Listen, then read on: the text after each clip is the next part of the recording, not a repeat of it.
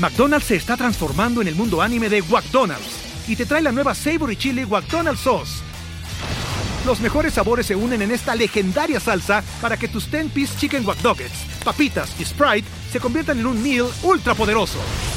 Desbloquea un manga con tu meal y disfruta de un corto de anime cada semana. Solo en McDonald's. ¡Badabababa! ¡Go! En McDonald's participantes por tiempo limitado hasta agotar existencias.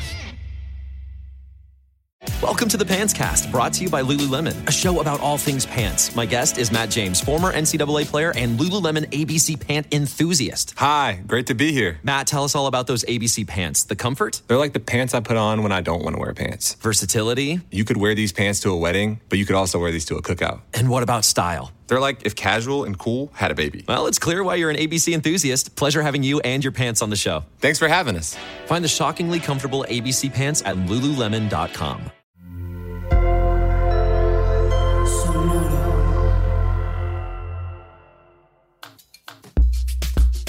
On this episode of Tamarindo, we reflect on the end of Hispanic Heritage Month, we talk about La Jenny 69, and then we learn about the Latinx environmental justice organization called Azul and their work around protecting the ocean.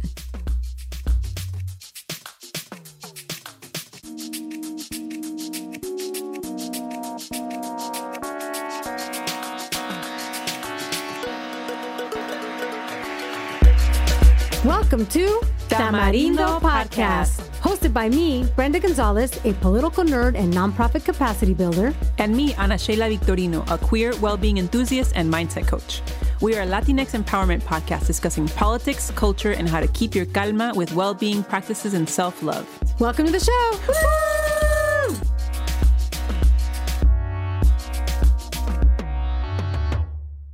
Hello, Ana Sheila. Welcome back to another episode of Tamarindo. Yes, what's up, Brenda? Hello, Tamarindo amiguis.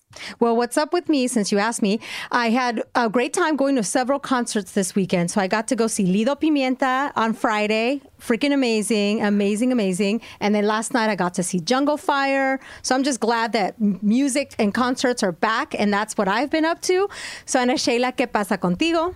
¿Qué pasa conmigo? So I just got back from a girls trip, an impromptu girls trip. My mom is visiting, and we actually got to spend time. I got to spend time with my mom, with two tías and dos primas, and near Puerto Vallarta, in a home that my mom and my dad and my tía built. So it was very special. I hadn't had a chance to spend time there since they built that house, and I know how hard that was for them. So it was just kind of like, damn, mom, like, you're a chingona. Like, she's such an inspiration for me. And it's so, the time that I spend with her is so priceless to me now, just realizing how fragile life is. So I try to spend as much time with her as possible. Pero también what's been cool about living in Mexico is that, you know, I have over 30 cousins. A lot of them are in Mexico, but I don't know a lot of them very well because I always just come for very short trips. So it's been really special to be able to spend more time with primas like this that I didn't really know that well and get to know them. And it's been wonderful. So, but last night I wasn't able to sleep because we live on a really loud ass street, and there was a bar with loud music and my cats, and I was just like, oh. Yeah. So thank you all our listeners for your patience for when we record, because Ana Sheila is in a busy street in Mexico City. So sometimes you might hear those Mexico City sounds. But what was it like to be by the ocean, Ana Sheila? You took some beautiful pictures of the ocean. How was that? Yeah. I was thinking about this. I was like, why do we all love the ocean so much, right? And I think it's a combination of the sun. So we're getting vitamin D, being able to unplug a little bit. I think just looking at the waves, I think is just the flow. Like just looking at just ocean, like the waves going back and forth, I think is very calming. Y también there was one more thing. Oh, and some people hate sand. Some people don't like all these things, but I think the sand, like, you know, actually stepping your feet to something that is not, you know, not wearing shoes and stepping on concrete, actually digging your feet into the sand can be very grounding. So literally, like quite literally grounding. Quite literally grounding. Yeah. What's your favorite part about the beach? Well, I'll tell you a story that popped into my head as you're talking about Mexico and the beach. I'll tell you about this. I have family that I'm not able to convivir a lot with because I live over here. Many summers in my life, I spent time in Mexico. And one summer in particular, I was 10 years old. One of my favorite uncles, Raul, Lucha, that's his wife, and my favorite cousins, Cesar and Carla, who are my age, we took this trip to Acapulco. We borrowed another uncle's car to drive to Acapulco from Puebla, having a great time. And we get to Acapulco and we park this car under a cocoa tree and we do our beach things. Speaking of sand, I have a very specific memory of getting sand in the little pocket of my bathing suit, right where my cuckoo is. Not a great feeling. Getting my trencitas at the beach. Anyways, we get back to the car and the freaking coco had landed on the hood and broke the windshield.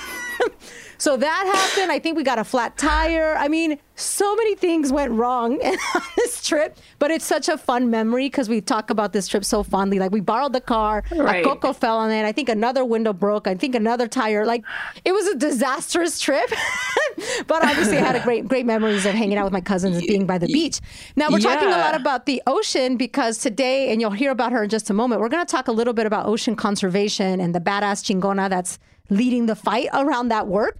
But before we do that, this is our first time getting back together, Ana Sheila, at the end of Hispanic Heritage Month. So just what are your final thoughts on las celebraciones? Did you turn into a calabaza? Because that's what I thought was going to happen on October 16th.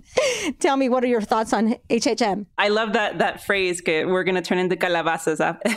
I mean, we'll see. We'll see if the opportunities keep coming through. I mean, let's see if it's not just like just a month-long time that people pay attention to us. I think that's definitely a very frustrating thing about this month. It's like, oh, it's great people are paying attention to us. Yes, we got featured in here and here, and it feels very cool. But then it's, not seeing that continue and feeling like it's people are not invested in us in our stories, the way I think people need to in order for things to change for our communities. I think that can be really disappointing. So let's give us a few more days to see if we turn into calabazas or maybe something in between. Yeah, definitely. This was a fun HHM, Hispanic Heritage Month. A couple of things, observations. There's been a couple of pieces on this, but there was sort of like a taking back of the name Hispanic Heritage Month, using it in lowercase on Twitter especially, and just tweeting out hilarious things, sort of mocking Hispanic Heritage Month. So, for example, I think someone did a thread on Twitter where they were like, to close out Hispanic Heritage Month, and what they did is they had a bunch of quotes from that terrible book from a couple years ago that was of Latinx appropriation. Well, I'm forgetting the name, and that's good because we should totally forget that book. I forgot the name of the author. No importa, and ella no importa.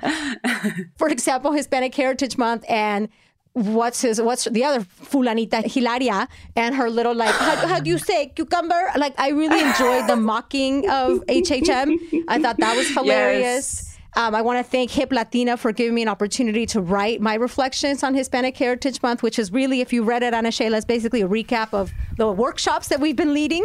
So that's been really fun, and we want more of those workshops. So if you're listening, you can hire us beyond October 15th to do a bunch of workshops. So hit us up for that. I do want to say one more thing, too, is that there was a report that was released a couple days ago at the very end of Hispanic Heritage Month, and sort of in tradition with the Hispanic Congressional Caucus using this time to elevate issues that impact our community. I want to say just a quick pullout from this report. I said, quote, despite representing 19% of the U.S. population, Hispanic families hold just 2% of the nation's total wealth. The median net worth of white families is more than 5 times greater than that of Hispanic families. And the increasing concentration of wealth at the top has widened the wealth gap between the average Hispanic and white households. That is something to not forget during this time. So, but on the lighter side of the end of his HHM, another thing that kind of took over the internet was La Jenny 69. For those who do not know, I mean, I'm sure if you're listening to this podcast, you probably do know, but she's an Instagram influencer that released a corrido that was widely shared on the internet, generally hated. Soy la 69, soy la chingona que salió de Riverside, la que siempre quiso más. Lo que me dediqué fue cumplir cosas que desde niña soñé. Ana Sheila, what did you think of La Chica de Riverside, como tú comprenderás?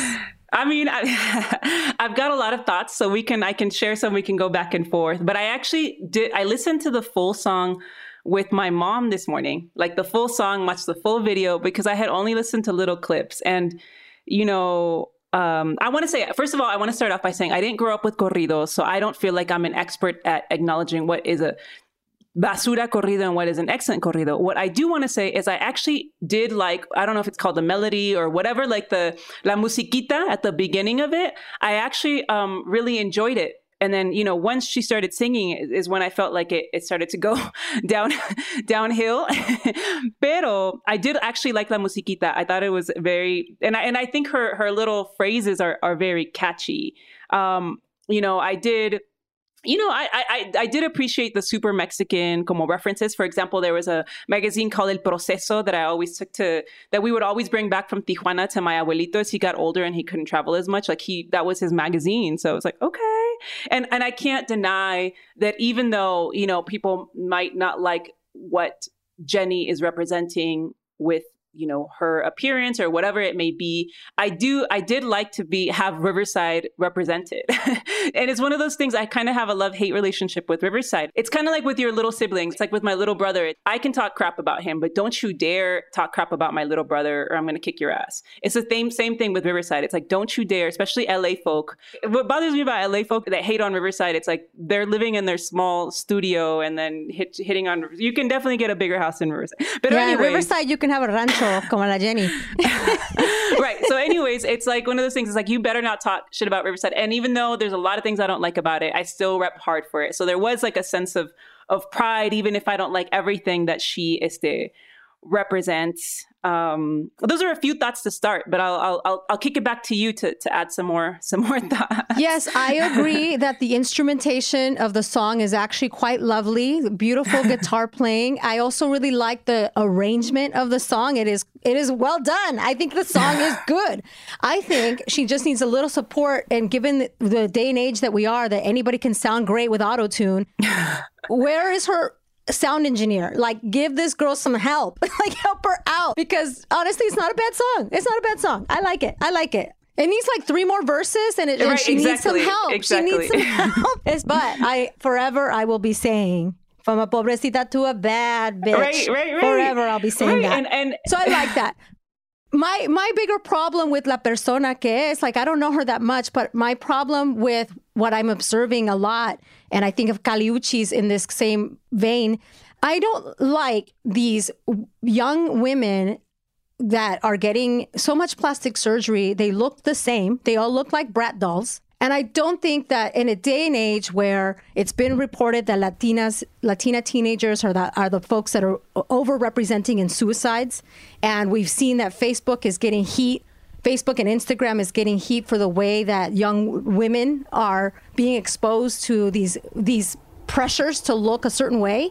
That's my larger concern. That is what I don't like. I don't like people like Caliuchis, like esta fulanita, getting her fake ass boobs and her fake ass when she's in her 20s and probably removing some ribs to just look like a Barbie doll that isn't human. So that's my problem. Right. I mean, that pressure is toxic, and it's definitely not healthy for our young women. It's a shame. Pero yeah, like you said, de pobrecita. What is that phrase? Pobrecita to a bad bitch, Ana Sheila. From a pobrecita to a bad bitch. You got to be saying that in your coaching classes. Yes, you're right. Thank you. I'm going to take that. I'm taking notes. Thank you, Jenny. And I think we're always going to cheer for people that find a way to salir adelante when there's nothing that's really supporting them growing up. She's been able to do that somehow. So we got to give her love for that. And my mom, as my mom likes to call her, she's as she called her today, la chingona chichona. La chingona chichona. Yes. Tal vez tengo envidia because my chichis are chiquitas. Bueno, now speaking of something totally different, bringing us right back to the ocean, but yet to another chingona, we are going to talk a little bit about ocean conservation. Many folks might have this top of mind because a few weeks ago, there was an oil spill off the coast here in California.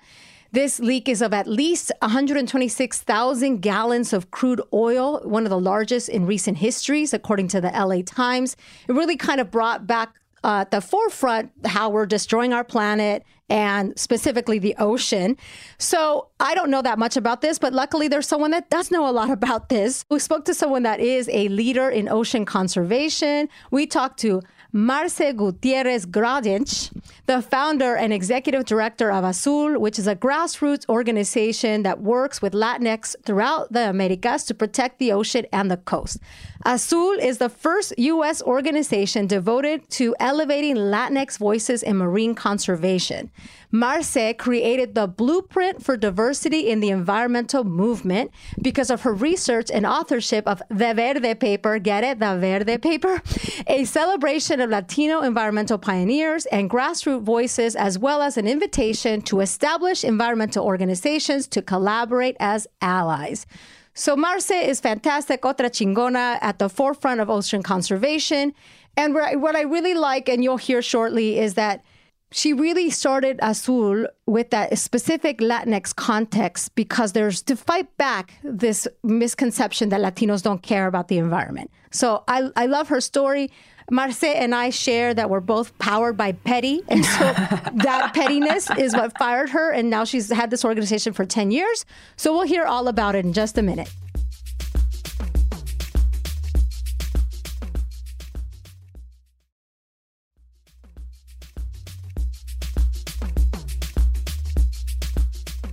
Hola, Marce. So good to have you here in Tamarindo. Gracias por la invitación. Thanks so much.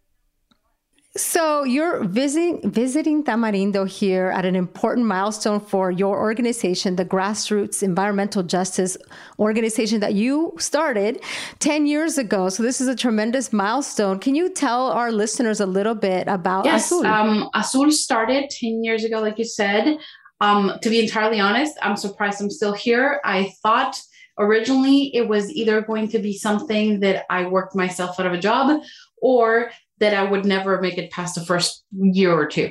So I started Azul because I really wanted to have a space to work with my community to do ocean conservation. I was stuck in a place where people were asking me, and I didn't understand that at the time. Now I see it as, tokenizing and some of these not great sort of power dynamics, but I was being put in a position to being asked to do things that I didn't think were right, but I didn't have the tools or understanding to know why.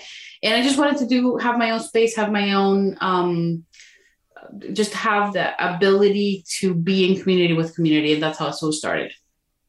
Yeah. So I want to kind of pick a little bit further about how you felt maybe you were tokenized. Now tell us why, maybe a little bit about your personal history or background and who you are. So I was born in Tijuana, Baja California. And I grew up 2 blocks from the ocean, 2 blocks, well, a couple blocks from the border, sort of 2 blocks, La Esquina Latinoamérica. If you see a map, it's sort of like where the 2 lines cross. And so ocean was always in the background, even family-wise. My dad was in the Navy. My grandpa worked in the docks when he first came to the U.S. So it was always something that was there. I grew up going to the beach and stuff like this. I didn't think I was going to be a conservationist. In fact, I probably didn't understand or even know that was a career growing up. But I wanted to work in international business. I went into a company, which at the time was the most international I could find, that did seafood and bluefin tuna farming. And when I was there, I saw the problems of overfishing, and that's what brought me over to conservation. So I like to say that I used to sell fish. Now I save them. My first job was working with an organization that was, here in San Diego, but at the same time, I was part of a framework, of a work group rather, in Southern California that was meant to be representative of people there. And out of 64 people that was supposed to be a public stakeholder group, I was the only one that spoke Spanish. And this is a group that was supposed to represent from Santa Barbara to San Diego, and somehow they could only find one person that spoke Spanish. So as you can imagine, I was put in positions that now I recognize as tokenizing, but I didn't understand at the time. There was no materials in Spanish. There was no outreach in Spanish. None of the initial, constituting guidebooks, anything like that was available. And I was trying to do the best that I could, but I was fighting a lot of friendly fires in the sense that I had to convince a lot of people internally. And at the same time, I learned about other folks doing community organizing, and I realized that that was what I wanted to do. And that's why I really want to start Azul, to kind of like not have to ask permission to do that. I love that. So now looking back, it's been 10 years. Can you tell us a little bit about some of the most impactful legislative wins that Azul has contributed to? I am especially proud of the single-use plastic bag ban. And that's because when we started talking about that, folks here in California had tried to do the bag ban a couple of times. And, we were invited, and one of the conditions we asked was that we had a Latinx a co-sponsor in the legislature. And that ended up being now U.S. Senator Alex Padilla, who was then California Senator for Silmar.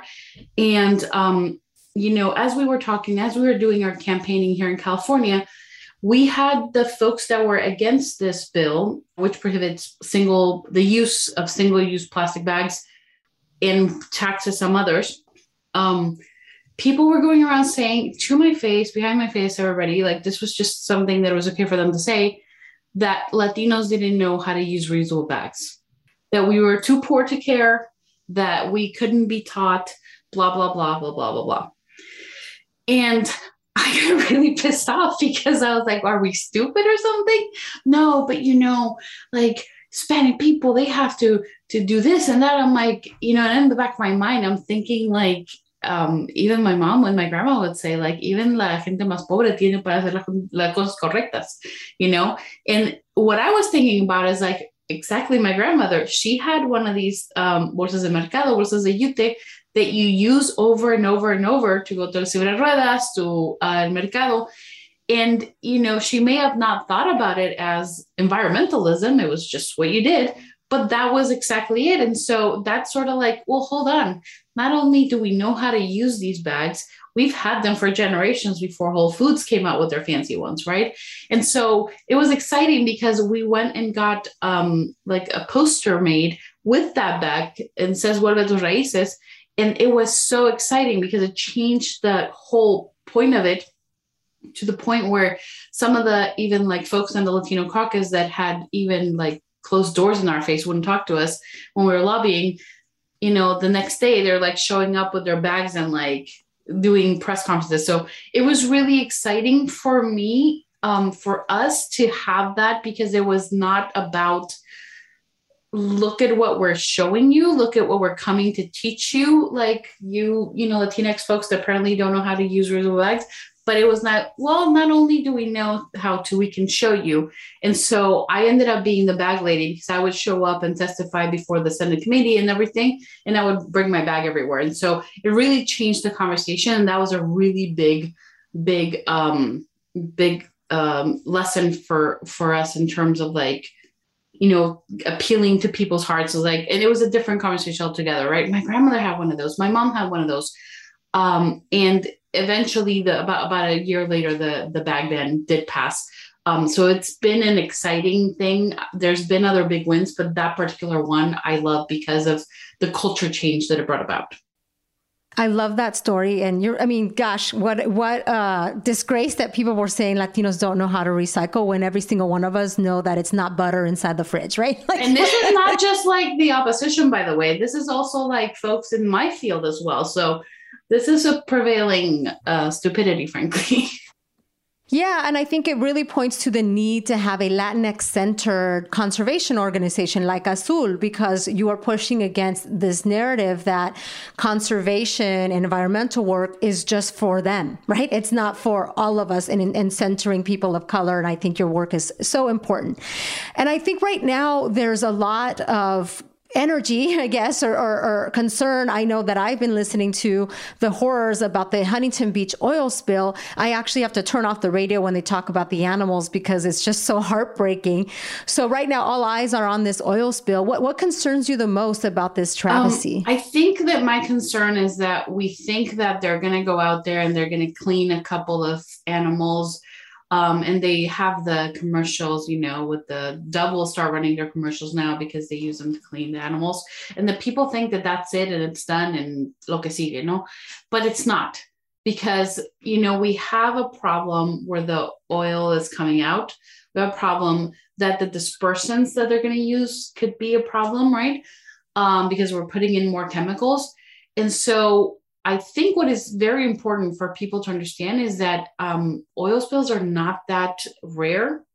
We were talking about a spill that happened in the Gulf of Mexico on the Mexican side, maybe 2-3 months ago. And at that point, we're looking at statistics from the U.S. Coast Guard that basically talked about from the 1970 to 2011, which is the time that they had measured them, there was something like 1,000 spills every year in the Gulf.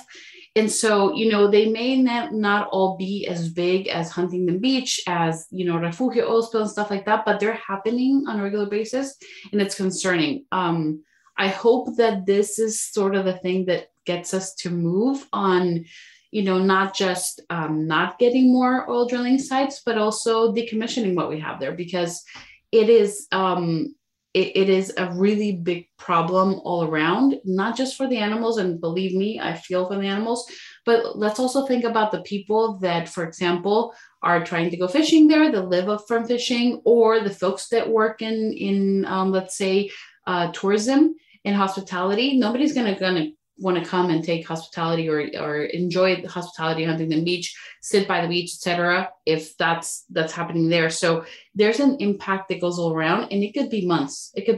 And that's before we start talking about the beach access that was taken away from people that need that space to enjoy nature. Yeah, it's a tremendous problem, and hopefully it makes people think more about how we can prevent disasters like this. Now, for one, am very new to ocean conservation, and maybe a lot of our listeners are. Like, what do you think more people should know about ocean conservation, and where do Latinx folks fit into this? I think that the most important thing to know is that the ocean needs protection. So we look at the ocean and we see it, and it's majestic and large and powerful. And a lot of people think that it's too big to fail, but it's not, right? And so first of all, we get more than half of our oxygen that we breathe, whether you're right now in San Diego on the coast or you're inland 100 kilometers, you're getting half of your oxygen from the ocean. And so this only works if you have a healthy ocean, right? And so that's obviously in our interest to make sure that the ocean is healthy, but we have impacts and we have dangers to the ocean as important as obviously plastic pollution, which a lot of people know, oil drilling, the spilling, basically all the industrialization of the coast, climate change, acidification, so sea level rise. So we have many issues to deal with, overfishing, etc. And I think that the most important thing that I tell people is that the ocean needs protection. The ocean protects us, and we need to protect it. At the same time, the ocean is not just a victim. It could be a big part of the solutions that we have towards minimizing climate impacts. So, for example, parts of the ocean could be a much better sequestering of carbon sites than outside, than even plants. And so that's actually what we're seeing. The idea is that, the ocean has sequestered so much carbon that we really haven't seen the impacts of climate change because it's been such a carbon sink. So we need to take action, and we need to take action now, whatever the subject is that interests you, plastic, overfishing, etc., just take one and start today.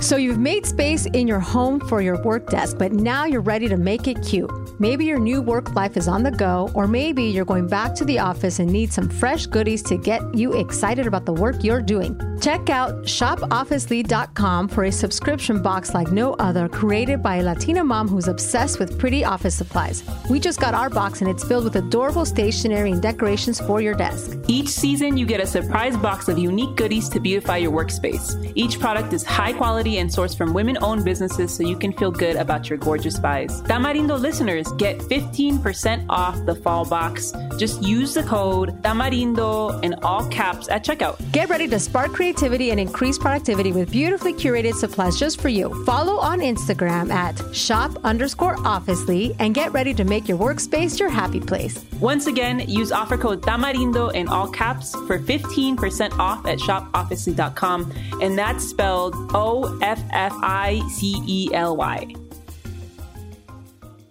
Cuando mi arrendador dijo que el alquiler podría ser más barato si fuéramos amigos con beneficios. Había oído hablar de acoso sexual en el lugar de trabajo, pero en mi casa, eso es discriminación en la vivienda basada en el sexo. La gente de bienes raíces dijo que estaríamos más cómodos viviendo en un vecindario diferente con gente como nosotros. Por suerte conocíamos nuestros derechos. Es ilegal asustar a los posibles propietarios para que se alejen de ciertos vecindarios en función de raza o nacionalidad. Si usted cree que sufrió discriminación o tiene preguntas sobre sus derechos, comuníquese con Fair Housing Foundation, Fundación de Vivienda Justa, al 800-446-3247 o también en línea en fhfca.org. La vivienda justa es su derecho. Este es un anuncio de servicio público de Fair Housing Foundation y respaldado por el Departamento de Vivienda y Desarrollo Urbano HUD bajo la subvención de FIP-PI, FPEI 220099.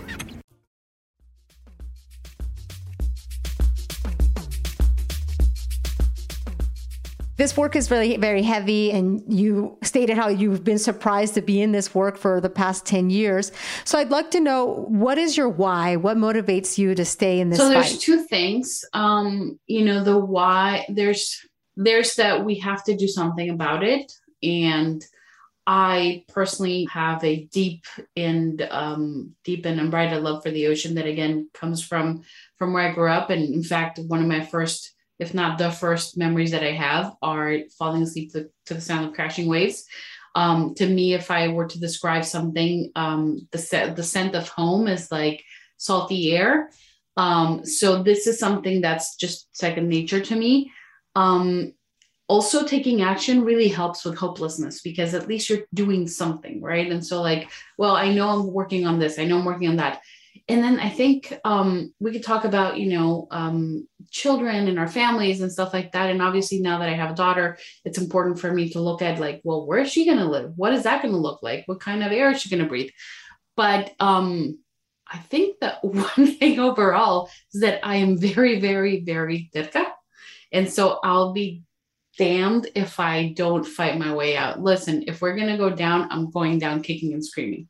So I just don't feel why I would okay, sure, I'm going to, even if I lose, why would I give up now? Right? Hope is the last to die. And so that's just where I am. So I think there's the hope and the terquedad.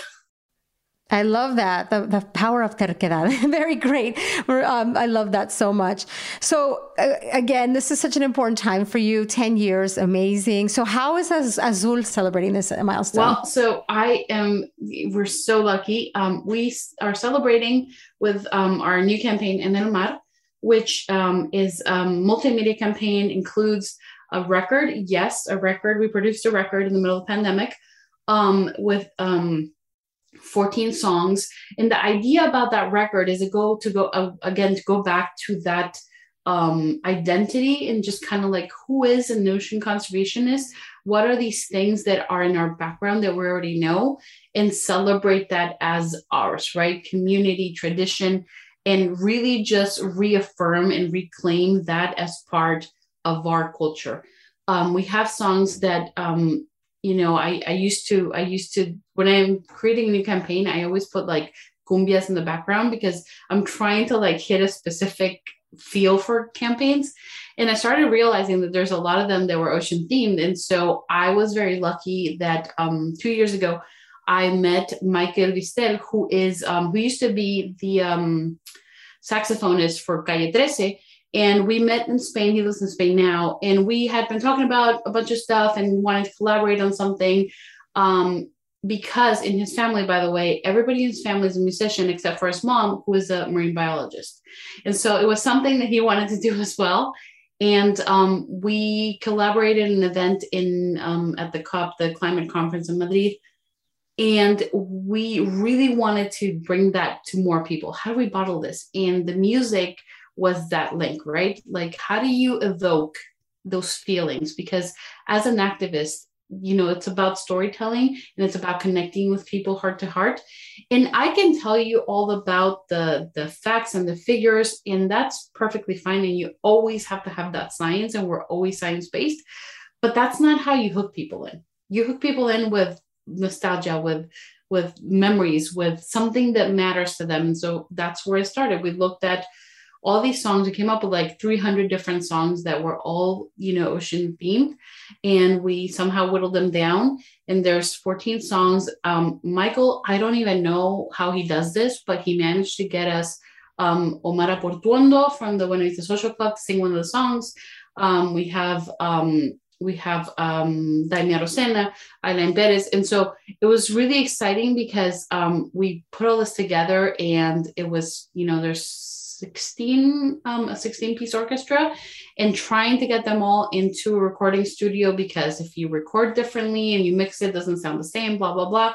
And the idea was to evoke that feeling. And, people hear it now and they start crying and they start like having these memories, because they're talking about, La Barca de Roberto Cantoral. We're talking about, Sopa de Caracol. We're talking about A la Orilla del Mar. And so these are also songs that speak to that really deep connection. And so we wanted to celebrate. We wanted to connect with folks and really just bring some joy in the middle of this pandemic. At the same time, we do have an ask. Hey, did you know that we're trying to protect 30% of the ocean? So it's cool because we've had news articles that cover the record, and then they talk about the 30-30 campaign. So let's dance, let's party, let's dance our way to protect the ocean type of thing. Excellent. And what is the 30-30 campaign? So 30-30 campaign is a worldwide goal that talks about, if we protect 30% of the ocean and 30% of land around the world, we may be able to stave off the worst impacts of climate change. Why? Because we talked before, the ocean is a really good carbon sink, and there's certain places in the ocean that actually retain more carbon than others. And if you protect things, depending on where you protect things, you actually stop production of carbon, because also there's released carbon when you fish in the ocean. So the idea is that we are creating saving accounts for the ocean. Why? Because these are areas that you protect to a certain, to length, and you get sort of like interest. And those benefits, like the fish that come out of like protected areas, they don't stay there. They actually like spill over. So there's a spillover effect. And so the idea is that we're creating marine protected areas and protected areas on land that would help us stave off those worst impacts. And so this is something that we're trying to do worldwide. It is based on science. California passed an executive order last year. That was our work for last year. And the important part about California is that our executive order here actually says that it has three legs on the stool: 30% of the ocean, 30% of land. And oh, by the way, we are also going to have a deep invest into equity and environmental justice to make sure that we're protecting nature for people, not just from people. Excellent. So you've mapped out some great ways that people can get plugged in, and that's wonderful. We're going to definitely link all the information so folks can get connected with Azul and get that En el Mar compilation. So the last thing we do with our guests is we have these rapid fire fun questions. So we're going to wrap up with these. So the first question is, what goes en la basura? What are you done with? It could be a person, place, thing, concept. It could be big, it could be small, whatever you are ready to throw in la basura. Well, I can say the spill, but that's too easy. I want to put into la basura the idea that California does enough on the environment. I think that we have a lot of work to do. And while there's a lot of leadership that we do here in California, let us put away that thing that we cannot do better. California is a big oil producing state, and that is a problem for folks, not just the folks in the dealing with the spill right now, but also the folks that live next to it, be it in LA or in Central Valley. So I think that we need to put away that goes to la basura, because we need to fix that and fix that yesterday. Excellent. So California, you're on notice. And what gets your matraca? What is something you're celebrating? I'm really excited about how much people have responded to this. I'm always excited once folks understand the problematic. I wish it didn't take a spill or things like that. But you know what? I'm going to see the silver lining. And I'm excited about how much concern people are showing. And I think that this could be the start of a really big movement. And frankly, the calls to stop drilling off the coast, I'm all for that. Wonderful. And then lastly, with all the work that you're leading, especially as a young mom, tell me, how do you get your calma? How do you stay grounded? Oh boy. I dance a lot and I read a lot. I think that's it. It's music and reading and obviously tacos and familia, and not in that order, obviously. My family is first. Having moved from San Francisco, because I moved from San Francisco down to San Diego, both because of pandemic, space, and to be close to family, I have to say, I don't even know how I would do this without family. So family, tradition, culture, that grounds me and keeps me going. Excellent. Well, thank you so much, Marce, for spending time with us. It was so wonderful to let our listeners know about your tremendous work, and we look forward to joining you in the fight to conserve our oceans and more. Thank you.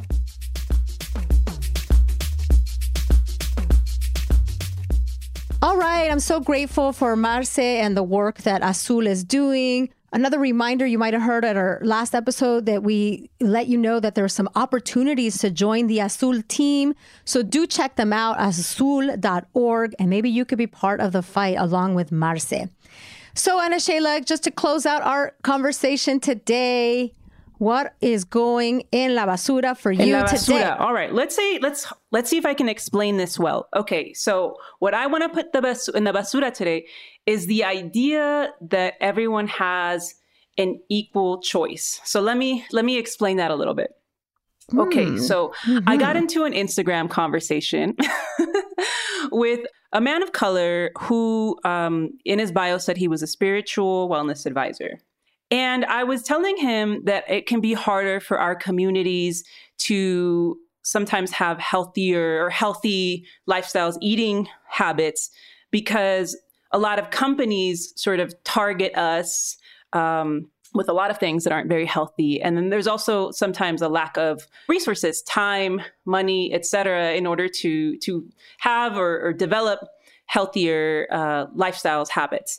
And what he responded was that it was just a choice, that when he was younger, he was really poor, but he still just got frozen vegetables and da-da-da-da.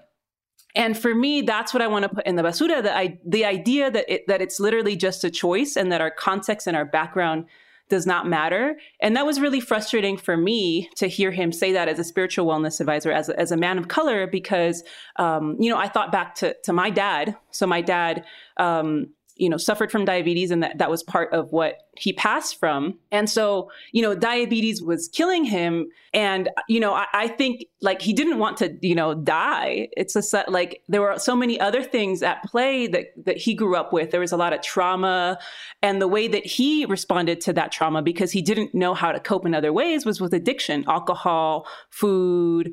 I saw him try to make changes, but it was just so much harder for him than it was for me, because he carried a trauma and other things that he'd never learned how to cope with in a healthier ways. And so I saw him, and at first I remember why can't he just make these changes? This is literally killing him. But once I understood, we do not have the same context, we do not have the same background, we do not have the same addictions. I understood that his choice is not the same as my choice. And so that is what I want to put in la basura. Yeah, the basura is the concept that folks are total architects of their life without context of trauma and all the other shit that contributes to addiction and all the problems that many people face. Nobody wants to be in those situations. Yeah, I'm going to go ahead and double down on that basura to that person. And I'm troubled that he's a quote unquote wellness coach. So super basura to that shit. Right, exactly. So yes. So we get to make sure that we're doing the work to challenge those quote unquote wellness advisors. Yeah. And, and this is why I really love the work that you do, Ana Sheila. And I aspire to be part of this, of constantly challenging our learning and challenging our concepts and continuing to learn and unlearn. So, matraca to us, matraca to us. But I have some really stupid basuras, and I have multiple, so we might as well go down the list. So, basura number one, when you go to a bathroom and there's a mirror directly in front of the toilet. I don't need to see myself. Basura to that. That is so terrible. My other basura, when did we equate unicorns with rainbows? I see them together, like, yes, they appear together, but I've seen products where like unicorn flavor and all it is rainbow colored. These are different things. Yes, that's weird. You know what? What if it goes all the way back to, this is the first cartoon I ever watched, and I had a doll, and maybe that was foreshadowing of my gayness, queerness. Rainbow Bright. I don't know if you're familiar with the cartoon. It's from the very late 80s, I think, or early 90s. Yes. I'm pretty sure she was all rainbow and rode on a unicorn. It's probably not that, but I do remember that there was lots of unicorns. And they're often together, but I just say, brand, if you're going to go ahead and label your product unicorn, try harder than just rainbows. That's, right. That's I feel you. That's what I'm saying. And then my last basura, because a couple things. One is I love Oscar Isaac. He's a delicious man. And I just binged watch. Yes, I just, every time I see a billboard, I'm pretty sure I'm pregnant afterwards. Billboard of Dune. I did watch, what is it called? Scenes of a Marriage on HBO. Great thing to watch. I think it's phenomenal acting. And I just want, my one critique is that Oscar Isaac plays a Jewish man. And I feel like people do marometas to make sure that Oscar never plays a Latino man. Like he plays anything but that. And that annoys me. So basura to Oscar Isaac never being a Guatemalan or a Latino. Oh, okay. Yeah. You know, and I haven't seen a project with him yet, but I've been wanting to watch because I've heard you be a stan. You are a stan for Oscar Isaac. I don't know if his acting is that phenomenal, to be honest. It's all right. This Scenes from a Marriage is a great exercise in acting. The entire thing is basically a play. It's really, really the two actors going at it. It's very well done. But Jessica out-acts the shit out of him. I don't think he's that great of an actor, but he's a good-looking man. You're a fan of his aesthetic. Yeah, I'm a fan of his aesthetic, but let's let him be a Guatemalan man. Right. When you share that. Let's just let him be. Right. And I actually know that there's an upcoming project that he's going to be a part of called Dune, where he, again, is not playing a Guatemalan or any Latino man. But I do like that he's taking your job. I do like that. Because I saw this on Twitter and I'm starting to embrace it about Latinos aren't here to take your job. And actually, we are. I'm here to take your job out. Take your job specifically is what I heard someone tweet. Oh, yeah, you know what? Yes, I am here to take your job. So I do like that he's taking people's jobs. Bueno, with that, let's see. We did our basuras. I guess matraca to us. I have a okay, matraca. what do you have? Matraca. So I've been reading the book Untamed by Glennon Doyle. Have you heard of it or read it yet? No. Okay, so she is currently married to the former soccer GOAT, great Abby Wambach. Are you familiar with Abby Wambach? I don't know any of these people. Okay, well, she was one of the best female soccer players in our history, but she's retired now. But anyway, she originally got known for being actually a Christian blogger. So this book, and she's written several books, and this book is actually about her experiences uncaging herself. And she says, and it was really... I'm intrigued now. Yeah, I just started reading it. And she says, her mom at some point, she says, she thanks Abby, her wife now, because she tells her that she hasn't seen her daughter be this alive since she was 10. And if you don't mind, I actually just want to read what she shares about being 10. Please, go ahead. So I have the book open, so give me a second. She says, 10 is when we learn how to be good girls and real boys. 10 is when children begin to hide who they are in order to become what the world expects them to be. Right around 10 is when we begin to internalize our formal taming. And so she says, I wanted to be a good girl, so I tried to control myself. I chose a personality, a body, a faith, a sexuality so tiny I had to hold my breath to fit myself inside. Then I promptly became very sick. So then she actually suffered for decades from bulimia. She was an alcoholic. She was married to a man. So this whole book is about her uncaging. And it really is resonating with me because I remember when I was 10 is the first time that I sort of also remember. It's crazy that she says 10. And I'm like, oh my God, 10 is when I feel like this happened to me when I was in school. And I may have mentioned this before, but up until that point, I just dressed however I wanted to dress. And I used to kind of wear baggy shirts and like, I just thought I looked cool, ¿verdad? But there was a boy on the playground that one day asked me, she says, hey, so are you a boy or a girl? Because you look like a girl, but you dress like a boy. And that was the first time that I sort of internalized, oh, I'm supposed to dress and be and do all these things as a girl. And that was sort of como like the beginning of my path, also being in a cage. And so this book is about how she starts to design her new identity and purpose, whatever, by design instead of by default. She says, from my imagination instead of my indoctrination, from my wild instead of from my training. So I'm early in, but I feel like, you know, that probably resonates with so many people, right? Men and women to some extent. We've all been put in some kind of cage and our adult lives is sort of trying to get out of those cages and be free. So. Right. Some cages more restrictive because of society, which kind of goes back to your earlier basura of choice. Some choices are difficult because of society, like the cages that we impose on people. It's not as easy. So back to pushing back against this notion of choice. And Your Matraca inspired another book as well. I absolutely love Phoebe Robinson. She's amazing. She's a comic. She is, I think, a thinker. I mean, she's just phenomenal. She's got to interview Michelle Obama, who she calls Mish. She's written several books, all of which I've read. They're just a complete delight to read. So her latest book is called Please Don't Sit on My Bed in Your Outside Clothes. And it's a collection of essays, always on point. One of my favorite lines was that the revolution will not be Karenized. I love that. She's got such a creative art, I guess, with words. It's just so hilarious. And if you're a follower of Tamarindo, we often share what she does is she celebrates a Peen Thursday. So she finds like a dude of the week and just writes these hilarious things about that peen. So you all should check out Phoebe Robinson. She's so funny. Well, with that, we've had another episode. I can't wait to get back on this Zoom for the next one. And until the next one, everybody, pon tu suéter y nos vemos. Nos vemos. Ciao. Ciao. Tamarindo Podcast is part of Sonoro Media. It is hosted by Brenda Gonzalez and Ana Sheila Victorino. Producer Jeff provides original music. Follow us on Instagram at Tamarindo Podcast and on Twitter at Tamarindo Cast. Support our show by sharing this episode with a friend, writing us a review on Apple Podcasts, or contributing financially to the show. All contributions, big or small, help us keep bringing you great conversations and free or low-cost events. To get in touch with us or to support us, please go to tamarindopodcast.com.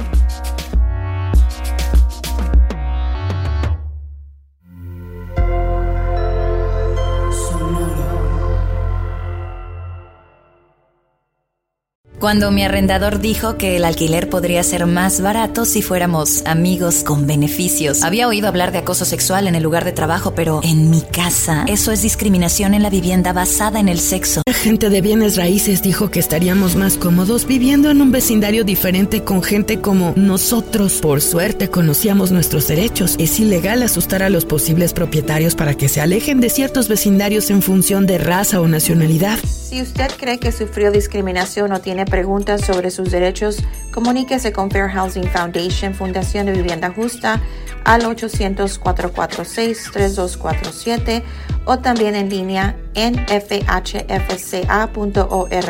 La vivienda justa es su derecho. Este es un anuncio de servicio público de Fair Housing Foundation y respaldado por el Departamento de Vivienda y Desarrollo Urbano HUD bajo la subvención de FIP-PI, FPEI 220099. It is Ryan here, and I have a question for you. What do you do when you win? Like, are you a fist pumper, a woohooer, a hand clapper, a high fiver? I kind of like the high five, but if you want to hone in on those winning moves, check out Chumba Casino. At ChumbaCasino.com, choose from hundreds of social casino-style games for your chance to redeem serious cash prizes. There are new game releases weekly, plus free daily bonuses, so don't wait. Start having the most fun ever at ChumbaCasino.com. No purchase necessary. VGW Group. Void where prohibited by law. See terms and conditions. 18+.